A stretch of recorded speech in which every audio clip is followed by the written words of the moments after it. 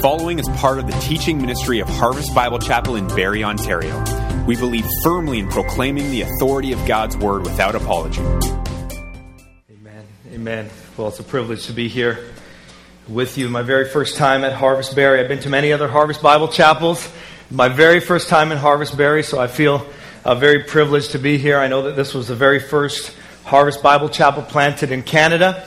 And so I don't know where we're at, but we just planted in April of 2013, and God's been with us. We've been so encouraged in Toronto to see God bring specifically strong, vibrant group of people who are so eager to see the gospel advance. Now, Toronto itself is over 50% ethnic minority, and so when you look at the city of Toronto, what you really do see are the nations of the world represented. And so in a very real way, every time we go to church, I look out at my church, I look out at the church that God has assembled there, and what I see is the nations of the world. And so my heart resonates so much with what you're doing here at Harvest Barrie, specifically in these next 2 weeks, with a focus on global ministries. And here's the thing that I want to share with you that's so profound. As I was listening and participating in everything that was going on, only God can take what is happening here today. Only God can take our prayers that are being lifted up from this place today and use them to impact the far-reaching nations of the world. Have you ever thought of that? Now, what you're doing today, what we've done even this morning, God Himself can take what we've done this morning in prayer, what we will continue to do with our financial giving and our support. What God can do is awesome. He can take what happens here and cause it to have a lasting impact all over the world. And that's what we're praying for. That's what you're praying for. Revival not only in our country, but around the world. And we believe that God wants to do that, and He is doing it, we believe, in these days. So before we go into God's Word, let's bow our heads in prayer one more time. We need Him for this moment. Father, right now we bow before You because we must. We bow before You because we need You, Lord. I so resonate with that song we sang earlier. I need You. Oh, Lord, I need You. Every hour I need You. And Lord, in this moment now, I pray, Lord, that You would empower this proclamation with Your Holy Spirit, that I would worship You in my preaching, that we would worship You together in our hearing. And Lord, as a result of this morning's service, You would truly be acting on our behalf, not only in Barrie and in our country, but all over the world. Lord, we pray these things with faith. Only You can do that. And so, Lord, I pray, oh God, that You would do it. Do it for Your glory. Do it for Your name and for Your own renown. Not for our name, Lord, but for Yours. We pray all these things in Jesus' name. And God's people said together, amen. Amen. Amen. Amen. Go with me in your Bibles to Acts chapter 4, please. Acts chapter 4. The title of this morning's message is this: Prayer and the Mission of God. Prayer and the Mission of God.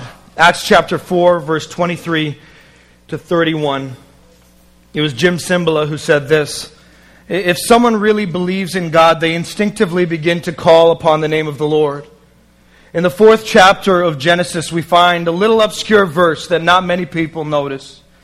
At that time, it says, people began to call on the name of the Lord. Adam and Eve had fallen in the garden and sinned, and then the descendants of Cain began to move away from God, but the descendants of Seth began to call upon the name of the Lord. They began to sense somehow that this God was not only the Creator God, but He was a God who would intervene in life, in the problems that you were facing, if you just called on Him. And all throughout the Bible, what we find is prayer having a central role in the life of the people of God. In the Old Testament all the way through to the New Testament, we find prayer not just an added side thing that they did, but prayer was a central component to the life of the believer in Jesus Christ, to the life of those who belong to the family of God. Not only for the purpose of God intervening in the lives of people in their own personal circumstances and situations and hardships. And listen, no doubt in this room there are many represented. Many hardships and circumstances and difficulties represented that God so wants to intervene in. But prayer was a central component in the life of the Church of Jesus Christ, specifically in the New Testament, for the empowering of the people of God to accomplish the mission of God. It wasn't just that God was so interested in meeting our needs. And listen, loved ones, He is. He is. He loves us. Maybe you need to hear that this morning. He loves you. He cares about what you're going through. But He has a grand redemptive plan that He is unfolding. He has a grand redemptive purpose, and we are called by God as people of God to join with Him in seeing this redemptive plan unfold, the salvation of people all over the world, in your family, in your workplace, wherever you find yourself rubbing shoulders with unbelievers. We're encouraged to call on the name of the Lord for the empowering of our lives to accomplish the mission of God. Prayer is a gift. And listen, prayer is a weapon. Prayer is a weapon given by God to us, the church. And don't think light thoughts about prayer. What we did a few moments ago, praying over those cards, is not a small thing. What we did a few moments ago as we prayed over those cards in the nations of the world are calling upon the sovereign, righteous ruler of the universe to extend His capable hand. And He responds and He hears the cries of His people. Prayer is a gift. It's a weapon. Not only, as I said, for us to access the power of God for our lives. And we can, loved ones, access the power of God for our lives. But to access the power of God to see Him do what only He can do across this globe. To see God do what only He can do. To see Him do unparalleled things. To see Him do things that we've never seen Him do before. We can call on the name of the Lord for that purpose. All throughout the book of Acts we find that at the center of what they were doing was a proclamation of the gospel. And in bold proclamations of truth, they found themselves regularly opposed. And as a result of this regular opposition to the proclamation of the gospel, they found themselves regularly needy of a supernatural intervention of God, and therefore prayer became very central to the mission as well. Proclamation and prayer, they went hand in hand, and we're going to see it unfold here in the book of Acts, chapter 4, 23 to 24. Let's look at it together. Acts 4:23 says, "When they were released, they went to their friends and reported what the chief priests and the elders had said to them. And when they heard it, they lifted their voices together to God and said, 'Sovereign Lord, who made the heaven and the earth and the sea and everything in them, who through the mouth of our father David, your servant, said by the Holy Spirit, why did the Gentiles rage and the peoples plot in vain? The kings of the earth set themselves, and the rulers were gathered together against the Lord and against His anointed. For truly in this city they were gathered together against your holy servant, Jesus, whom you anointed, both Herod and Pontius Pilate, along with the Gentiles and the peoples of Israel, listen, to do whatever your hand and your plan had predestined to take place. And now, Lord, look upon their threats, and grant to your servants to continue to speak your word with boldness, while you stretch out your hand to heal, and signs and wonders are performed through the name of your holy servant Jesus." Verse 31 says, "And when they had prayed, the place in which they were gathered together was shaken, and they were all filled with the Holy Spirit, and continued to speak the word of God with boldness." There's so much in this passage of Scripture. I just want to lay out three things. It's right there in your bulletin notes. But I want to suggest to you three keys for unleashing the power of God in our lives, in our church, across this globe. Three keys that I believe with all my heart will, as we see, based on the authority of God's Word, unleash the power of God in our lives and in our churches and in our countries and all over the world. Number one, you see it right there in your notes. Pray together. Pray together. And I wrote this down. There's comfort in corporate prayer. Praying together, I believe, is significant. What we just did here. And God, I believe, as a result of today, will be calling us to a higher commitment to this very thing, praying together. If you notice verse 23 and 24, he says, "When they were released, they went to their friends and reported what the chief priests and elders had said to them. And when they heard it, they lifted their voices together to God." Now you need to understand a bit of the context of this passage of Scripture. Peter and John here in this context are in big trouble. Peter and John are in big trouble. In chapter 3, they encounter a lame beggar on their way to worship at the temple. They pray for him in the name of Jesus, and the Bible tells us that he is miraculously healed as a result of their prayer. And an uproar breaks out, and many people are amazed, and they look at what has happened. The Bible tells us many begin to believe in Jesus Christ, but there's opposition that begins to arise. A controversy begins to break out. While everyone's amazed, and the miraculous event gives Peter a platform to proclaim the gospel, the elders and the scribes, they're not very happy with what's going on. They thought they did away with this Jesus. They thought they put him away. They thought they were done with the trouble this Jesus was causing. And here are his very followers performing miraculous things in his very name. In anger, the elders and the scribes arrest Peter and John. And they threaten Peter and John, and they say, listen, I don't know how you did this, but you better stop preaching in the name of Jesus. That's what they're saying to them. They arrest them, they persecute them, they ravage them a little bit. Much like what's happening all over the world today in many countries. We don't realize it. But this is what happened in this context. They're shaking them up a little and say, listen, Peter, listen, John, I don't care what you do, but don't talk about this Jesus ever again, or something worse is going to happen to you. And they know what could happen to them. They just witnessed their Savior crucified. They just witnessed not long ago the Savior of the universe, Jesus Christ, crucified. They saw what these guys are capable of. And so these threats are not minimal. These threats are not small. These are life-threatening things. And so as a result of this, they're released and let go. And the first thing Peter and John do, the Bible tells us, is they go to their friends. They go to their friends and they share what has happened. And instinctively and immediately, they begin to lift their voices together in prayer. They lift their voices together in corporate prayer. It's important to note that in this context, the Bible tells us Peter and John went straight to their friends. Other translations say their companions. In the original Greek, that phrase, their companions or their friends, means their own. Their own. They went to an intimate fellowship of believers. They went to their own. They went to their family, their church family. This wasn't just a group of people they weren't that familiar with. These were people that they were ready to die with, that they were doing life with. Much like people in this church. If you belong to a small group, you know what it's like to do life with people in this church. You understand the intimate fellowship that takes place. Well, we see that exemplified here in the early church. They had intimate fellowship, such that upon their release from receiving these threats, they go straight to the ones that they love. They go straight to the ones they know care about them. They go straight to the ones that they know share this mission with them. And they begin to call on the name of the Lord together. This passage of Scripture reminds us of the intimate fellowship there was in the early church. And it reminds us of the intimate fellowship that God desires for all of our churches to have.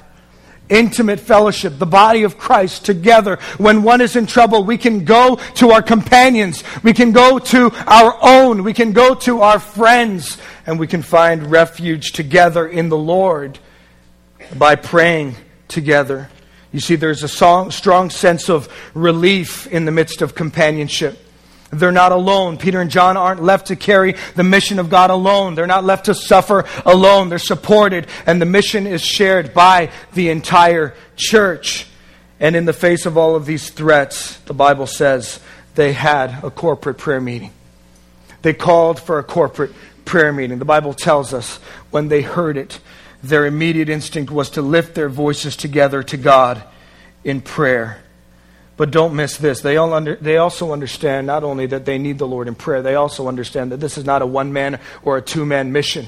We need each other. We need to be together. It's not enough that we pray on our own. The Bible exemplifies and models for us in the early church how very significant it is to gather together collectively and corporately and to pray together. And sometimes we don't feel the urgency of it in our context. See, over in Toronto, there's not many people coming into my church service pointing a gun to my head, threatening me. It's not happening here. And so we don't always feel the urgency of gathering together and surrounding ourselves with God's Word and beginning to call on the name of the Lord together. But listen, it's urgent. It's urgent. There is comfort within the companionship that's found in corporate prayer. John Piper wrote this: the New Testament is full of corporate prayer meetings. In fact, most prayer in the New Testament is probably thought of in terms of gatherings for prayer. Acts chapter 1:14 says, all these with one accord were devoting themselves to prayer, together with the women and Mary, the mother of Jesus, and his brothers. That is typical of what you find. Acts chapter 12, verse 12 says, when he realized this, he went to the house of Mary, the mother of John, whose other name was Mark, where many were gathered together and were praying. Prayer meetings were normal, and I think normative in the early church. And so I don't know what it's like here at Harvest Berry, but I know that in many, many churches across our country, the prayer meeting is like the least attended thing. The corporate prayer meeting. You call for a prayer meeting and then you'll get a few people come around. But it's often, sadly, the least attended thing. I don't think that's the case here. It's definitely not the case where we are. In fact, one of the deep desires of my heart in our church is that we would be a church of prayer. I know that's shared here in this church. I know it's shared across Harvest Bible Fellowship. Why? Because we must be a church of prayer who depend on the name of the Lord. And not just praying on our own, but learning what it means to find comfort in the context of corporate prayer. And so the question for us today is this: are you committed to the corporate prayer meeting? Are you committed to gathering together with others, informally and formally, to pray, to call on the name of the Lord? See, I believe, as Jim Cymbala often says, the pastor of Brooklyn Tabernacle, the prayer meeting will be the barometer of the church. I believe that. We planted our church about 10 months ago, and the moment we got together, we were just 22 people as a core group, and I said to them, we must be a church of prayer. It's got to be the barometer for our church. And I would exhort you, loved ones, in that. I would exhort you to understand the urgency of the corporate prayer meeting. Not as a matter of ritual or duty, but as a matter of total and utter dependence upon the Lord. I pray that this church would begin to see, if it's not already seeing, this entire room filled for the corporate prayer meeting. Not just once or twice or for a season, but consistently. Why? Because we understand that we are nothing without Him. We understand that we cannot accomplish anything apart from Him. Because we understand that this mission will not go forward apart from Him empowering us when we are weak, giving us strength, when we are afraid, giving us courage, when we lack boldness, filling us with boldness that only God can give. And I've been in those situations many times, where I've been tempted to cower away from a moment, an opportunity to share the gospel.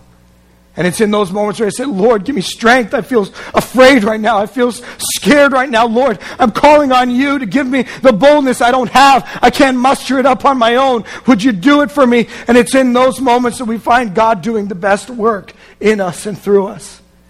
And I believe, Harvest Berry, your best days are ahead of you. Your best days are ahead of you.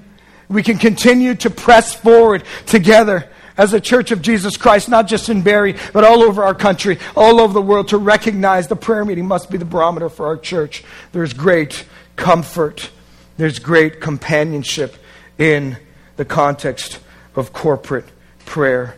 But not only as churches, but here's a heart check for us. This is a heart check for me, loved ones. I'm preaching to myself. Husbands, when was the last time you called a prayer meeting in your house?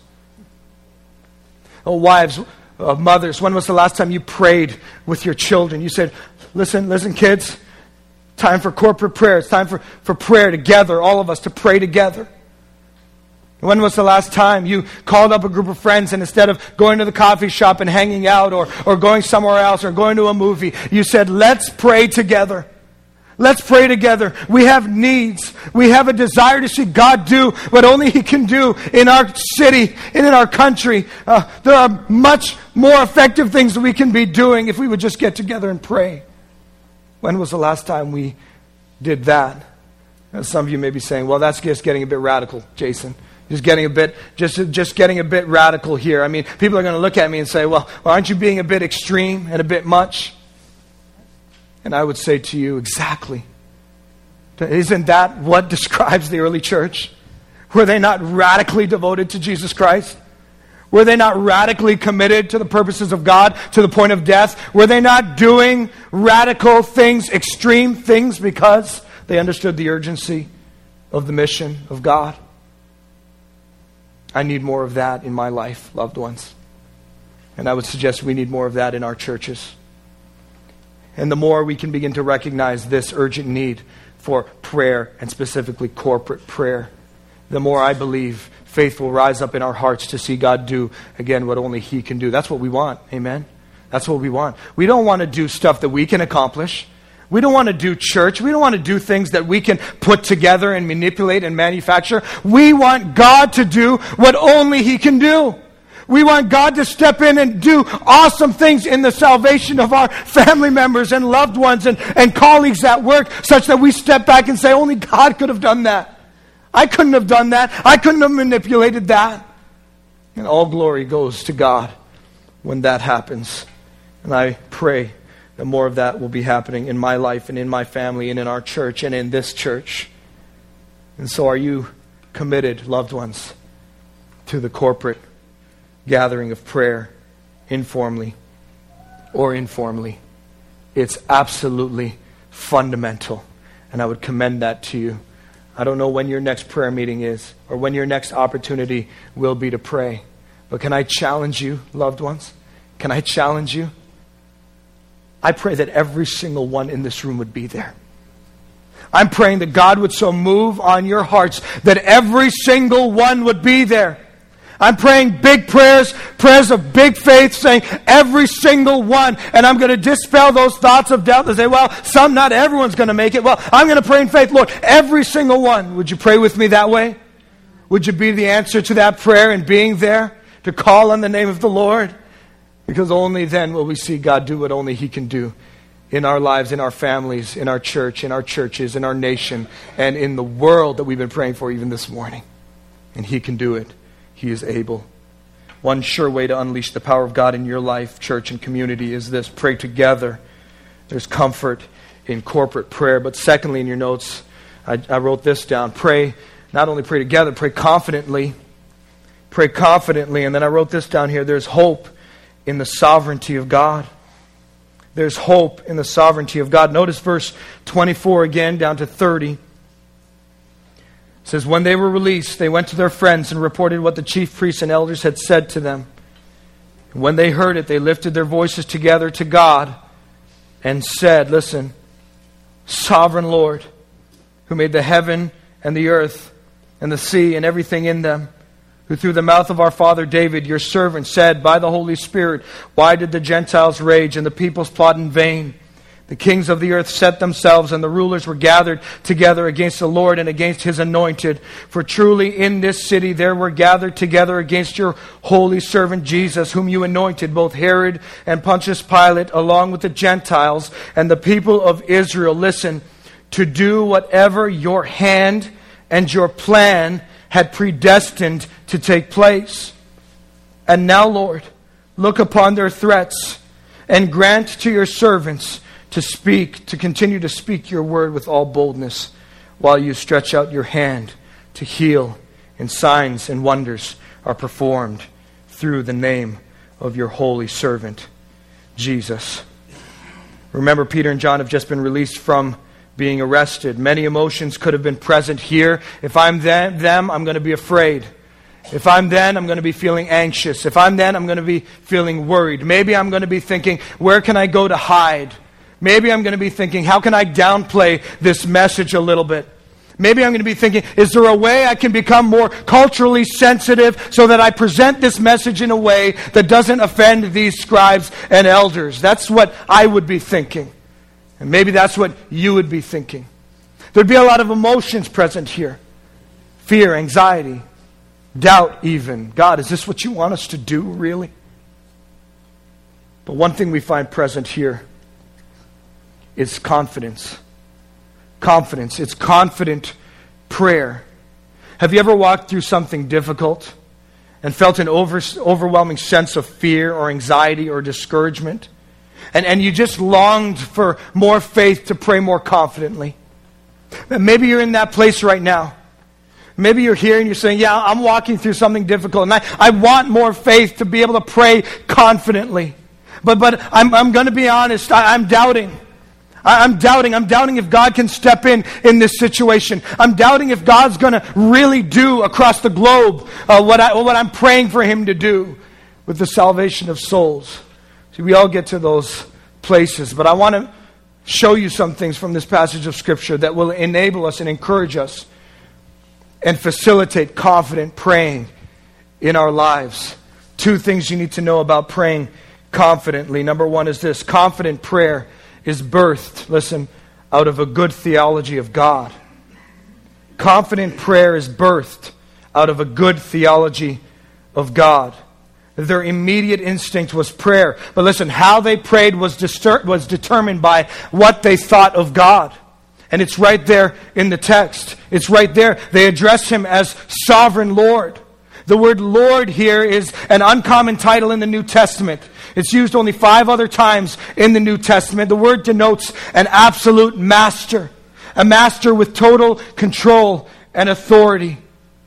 And so they, in the face of their threats, in the face of their impossible circumstances, they come together to pray together. But listen, they're praying in the context of understanding who it is they are praying to. Therefore, they can pray confidently. They say, Sovereign Lord. Sovereign Lord, we know that things are in your hands. We know that all these events are in your hands. We know that things are unfolding and nothing is a surprise to you, God. And they understand God to be the sovereign, righteous ruler of the universe. And I would suggest to you, far too often we don't pray confidently because we have a very, very small view of God. We come to the Lord in prayer, and often we're trembling, and often we're worried, and often we're anxious, and often we're thinking, Lord, I'm not sure if you're going to be able to do this, but Lord, I'm just going to give it a shot here because I'm supposed to pray, aren't I? God, I'm not sure if you're going to be... See, isn't that what goes on in our hearts often? Isn't that what dominates our thinking often as we approach God in prayer? See, I want to suggest to you, confident prayer can only be birthed out of a good theology of God. Do you understand who God is? Do you know that He is totally sovereign and in control? Do you know that He is the absolute master of all things? Do you understand that the events of this universe are going in one direction and nothing can stop or thwart His plans or purposes? Do you know that His plans and purposes are for His glory but also for your good? That's important to note. Maybe you're walking through a hardship today and you're saying, this cannot be for my good. But do you understand God is sovereign? Do you understand that He accomplishes His sovereign purposes in your life for your good? See, we begin to get our minds around who God is, and we're going to spend a lifetime and an eternity trying to get our minds around who God is. But we begin to have a right theology of God. Listen, you will begin to pray confidently. Because the power is not in my ability to pray. The power is in the one to whom I am praying. The power is not in me. Listen, if the power was in me, nothing would get done. But the power is in God. And I can come to Him with my weak, feeble prayers with just a mustard seed of faith and say, Lord, please, I know you're sovereign. I know that you're able. Would you step in? Would you intervene in my church, in my challenge, for the sake of your purpose and your mission? You understand Him to be sovereign, and you will begin to pray confidently. I remember meeting with somebody many years ago. My parents immigrated to Canada from Egypt, and Egypt is a Muslim country. And I met someone who also found himself in Canada from Egypt, and he was a Muslim. And he converted from Islam to Christianity while in Egypt. And that's a no-no in Egypt. When you convert from Islam to Christianity, that's a death sentence for you. You convert from Islam to Christianity, and you will find yourself with your head cut off. And I met with this young man, and he began to share some of his experiences with me. He began to share with me how when he converted to Christianity, he was so on fire. He was sharing the message with as many people as he could. And finally, all his evangelism and witnessing caught up with him, and he was arrested. And he was not just put in prison. He wasn't put in a prison cell where there is access to television and you can work out and exercise and you can maybe have access to a few books and you can read some of what like our prisons look like. He was put in one of the most severe torture chambers in all of Egypt. And see, the media doesn't report this. The media knows nothing of this. But Egypt has some of the worst torture chambers. And they trapped him there. And I'm not even going to tell you what they did to him. I'm just going to tell you it was horrific. Day after day, persecution, beatings, on and on and on. Recant this Christian faith. Recant this Christian faith. And he said, I cannot. And they would do something else. Give up this Christian faith. I can't give it up. And they would do something else. And I'm telling you, I can't even tell you what they did to him. Some of us won't be able to stomach it. One day they came to him and said, listen, you must recant this Christian faith. It's not going to be good for you. You're getting to the end of your road. He said, I can't. A beaten, battered, bloody guy sitting in a little small cell. And they said, okay, watch. And they went and they got some of the most vicious killer dogs. They trained to just devour flesh. And they said, we're going to put these dogs on you. And in his cell, he began to pray. He tells me this.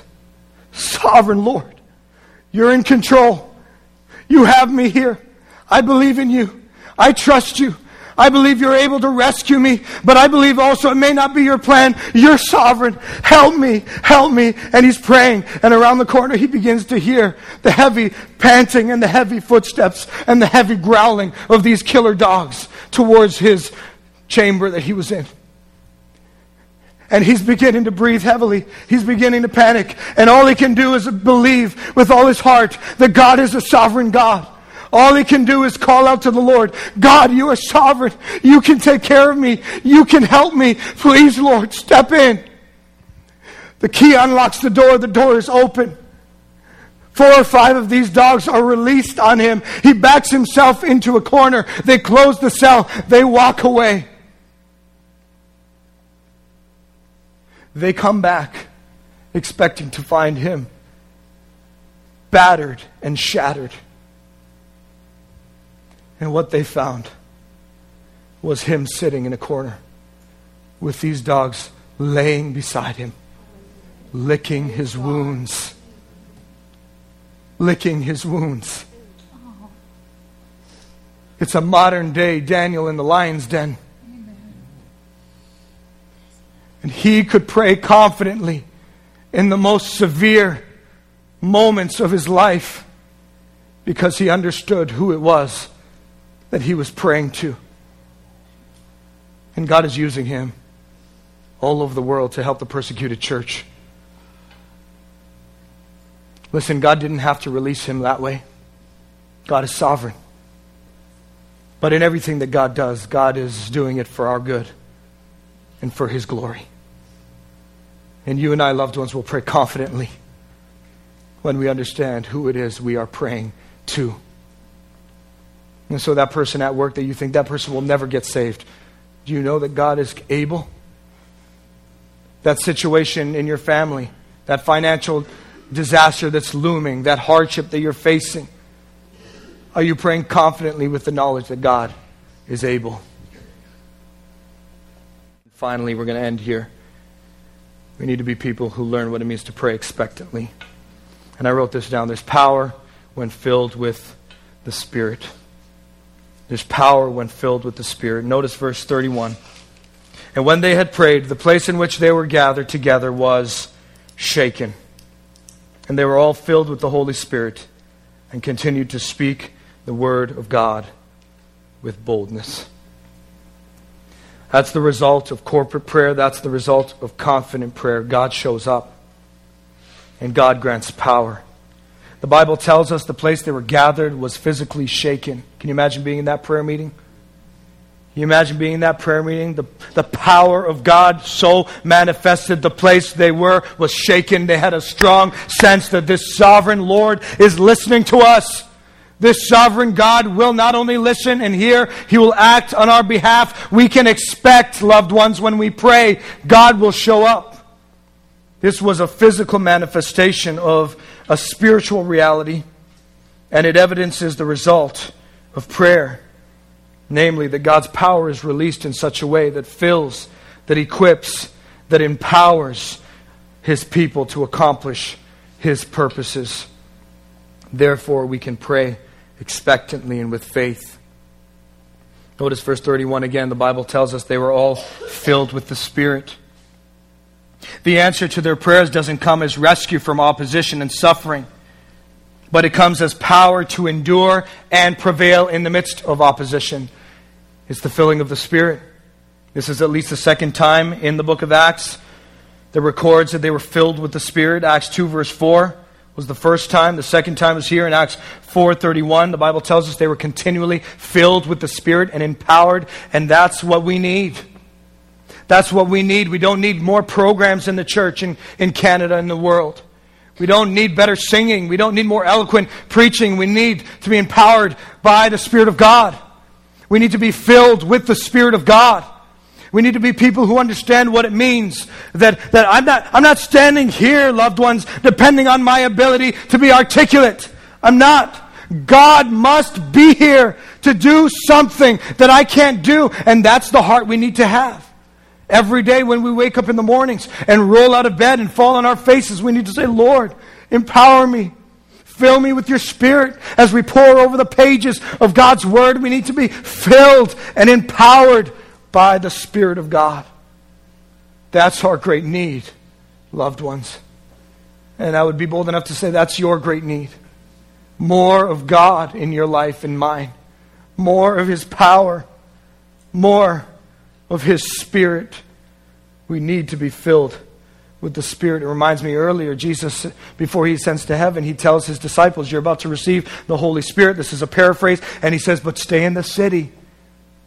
Listen, He says, stay here until you've been clothed with power from on high. Why did Jesus tell them that? Why did Jesus say, don't go anywhere? He looked at His disciples, He said, don't go anywhere. Stay in the city until you've been clothed with power from on high. Why did He say that? He said that because their mission would be hopeless apart from being clothed with power from on high. The Holy Spirit that would be given to them. The Holy Spirit that's been given to us. And I would say to you, loved ones, call upon the name of the Lord. Call upon the name of the Lord expectantly. For God to respond, to fill you afresh with the Spirit of God. To empower you through His precious Word. And to enable you to accomplish the mission that He sent Jesus Christ to inaugurate and us to be the extension of. The biblical reality is that in all of the hardships of the church in the book of Acts, in the early church, in the face of all the threats and the difficulties, the priority of all of their praying was the purposes and plans of God. And they understood, we need you, Lord, to do it in us and through us. And I wonder today if God is calling us to be a more expectant people. I wonder today if God would be calling us through His Word to become a more expectant people, to be a people who say, I'm not just going to pray out of ritual or duty. I'm going to pray because I believe that in this moment I am calling on the hand that shapes the world. And as I call on Him, one little insignificant Jason in Toronto can call on the Lord in such a way that moves His hand to accomplish His purposes. One church in Barrie, one group of people sold out to be a people of prayer for the purposes of God. I would just challenge you, wait and see what God would do. and He will do awesome things. The question that remains is, do you believe it? Do you really believe it? Let's pray together.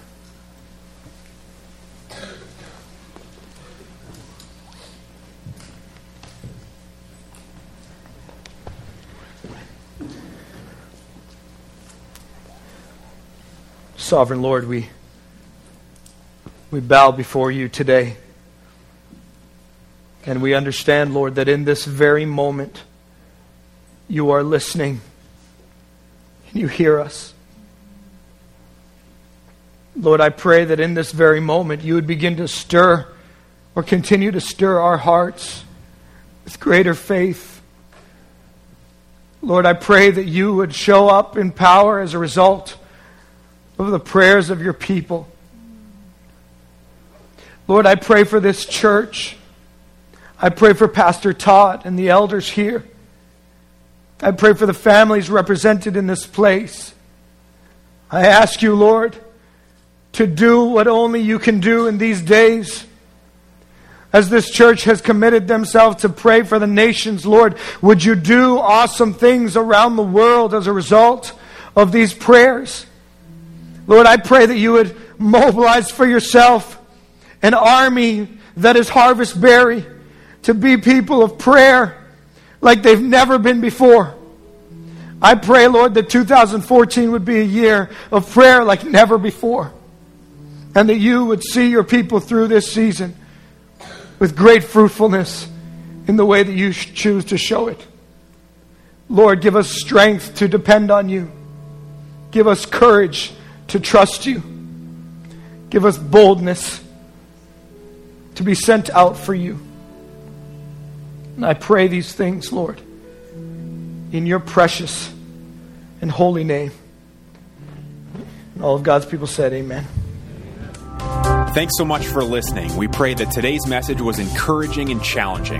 For more info about Harvest Bible Chapel, check us out online at harvestberry.ca. Thanks again, and remember, you are loved.